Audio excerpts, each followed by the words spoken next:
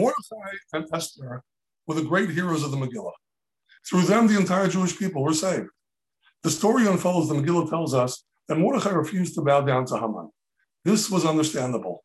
Our sages tell us that Haman was wearing an idol around his neck, and as such, Mordechai refused to bow down. What needs to be understood better is that our sages tell us Mordechai went out of his way to confront Haman so as not to bow down to him. Wasn't Mordechai worried about the consequences? Wasn't he concerned about what Haman might do to himself personally or to the entire Jewish people? I want to explain with the Gemara. The Gemara in Brachos, Samach Aleph Amud Bey, 61b, relates a story that the evil Roman Empire made a decree against the Jewish people. They were forbidden to study Torah, certainly not to study Torah in public. In defiance of that decree, Rabbi Akiva gathered his disciples, went into a public square, and taught them Torah. A man named Papas ben Yehuda approached him and said, Akiva, are you not scared what's going to happen to you? What the consequences are going to be? This is the evil Roman Empire. They could do anything to you. They could destroy you. They could destroy all your disciples. Rabbi Akiva said, let me explain with a parable.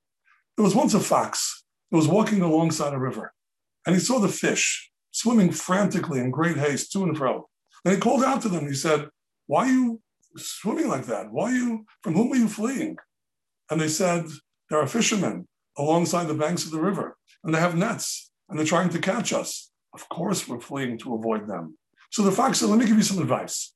Why don't you come out onto the dry land together with me? The fishermen are looking for you in the water, but on dry land, they're not looking for you, and you'll be safe. The fish looked at him and said, you're the creature who's known as the wisest of all creatures.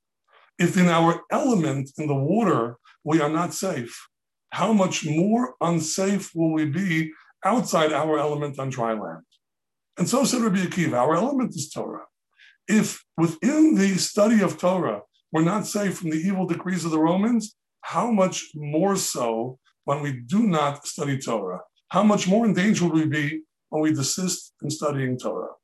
This was the mindset of Rabbi Akiva, and it was also the mindset of Mordechai. Mordechai and Rabbi Akiva were saying that life is worth living for. Sure, it's important in human life. But life without Torah and life bowing down to idols is not worth living for. There are certain things that are worth living for, and there are certain things that are worth dying for. Not being able to study Torah and not being able to have Jewish identity is something that's indeed worth dying for. And that's a great lesson that the Megillah tells us, and a great lesson to understand from Purim. Have a wonderful Purim.